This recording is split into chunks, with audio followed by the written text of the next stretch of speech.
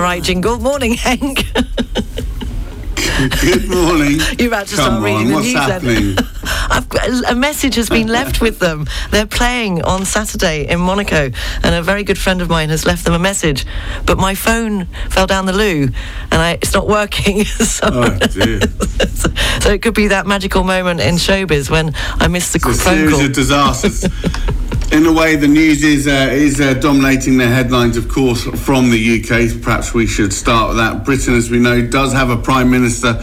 All it doesn't have is much of a government left, quite frankly. I had a good chess analogy yesterday, kind of sums up Boris Johnson's position. The King is still on the board, but stands alone with very few moves left. This is after 40 ministers and aides have resigned over the course of the past 24 hours or so. There was a delegation of ministers waiting for him as returned from Parliament yesterday, demanding that he steps down. He really had to battle through yesterday. I mean, it was a difficult day by anyone's standards, quite frankly. He had that tough time at Prime Minister's question time and a bruising encounter with the liaison committee as well. So watching the headlines carefully coming out of Downing Street, I suppose the most obvious next moment will be when the Conservative 1922 committee elects its new executive. Remember, that was supposed to be on Wednesday. It's now going to be, I think, on Monday. Could see a change in the leadership rules there that would see the Prime Minister face another vote of no confidence.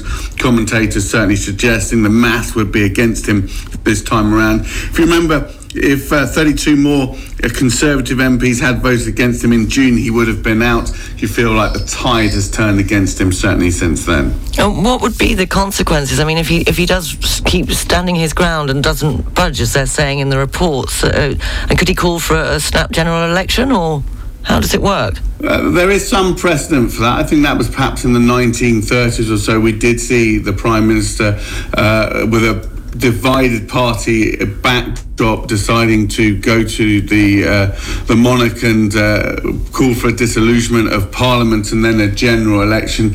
He was asked about that actually in the liaison committee yesterday. He suggested that he would be ruling that out, but who knows how that potentially could play out from here. One would suggest if we get that vote of no confidence against him, he will feel that he will have to go, one would suspect, at that point.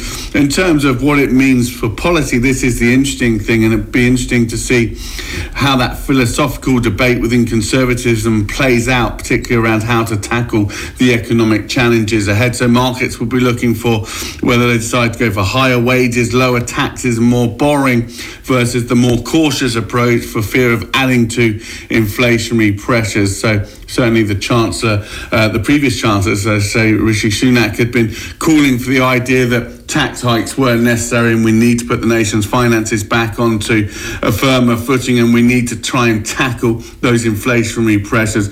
Others within the party have been calling for a more expansive programme. So from an economic perspective, I suppose that will be the main focus coming through as we go through this potential leadership change.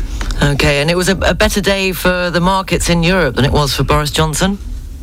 Yeah, equity markets rebounding yesterday. Investors were encouraged to buy the dip ahead of the corporate earnings season. European stocks recovered from the January 2021 low that was hit on Monday. Stock 600 was up 1.7% yesterday, though fears of an economic squeeze due to the rationing of Russian energy continues to, I think, keep a lid on risk appetite across the region. In the UK, despite that raft of resignations from ministers, the FTSE 100 was up 1.2%. It was helped by the recovery in the oil price. Sterling continued to remain weak, however, around 119 yesterday and again this morning.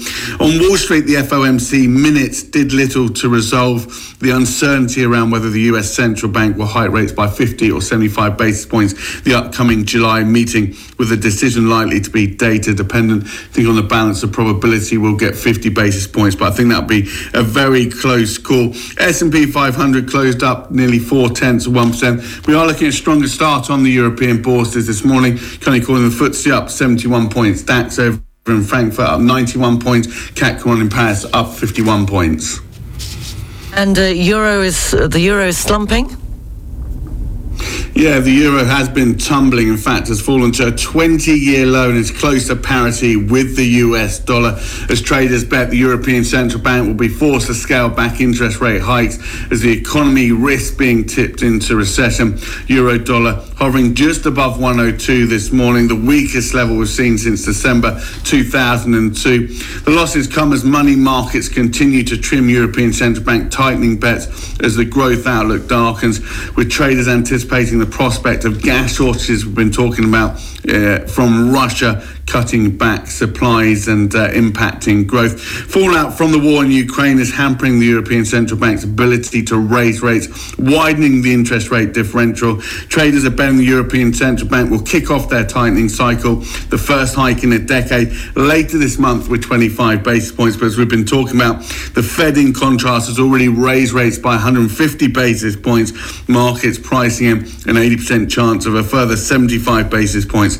at the July meeting. In terms of broader expectations, money markets betting the European Central Bank will now deliver 140 basis points of hikes during the course of this year. That's down from 190 basis point forecast only a week ago. So you see the magnitude of the scaling back of hiking expectations in Europe playing out in terms of the foreign exchange markets. And the foreign exchanges, please, Hank.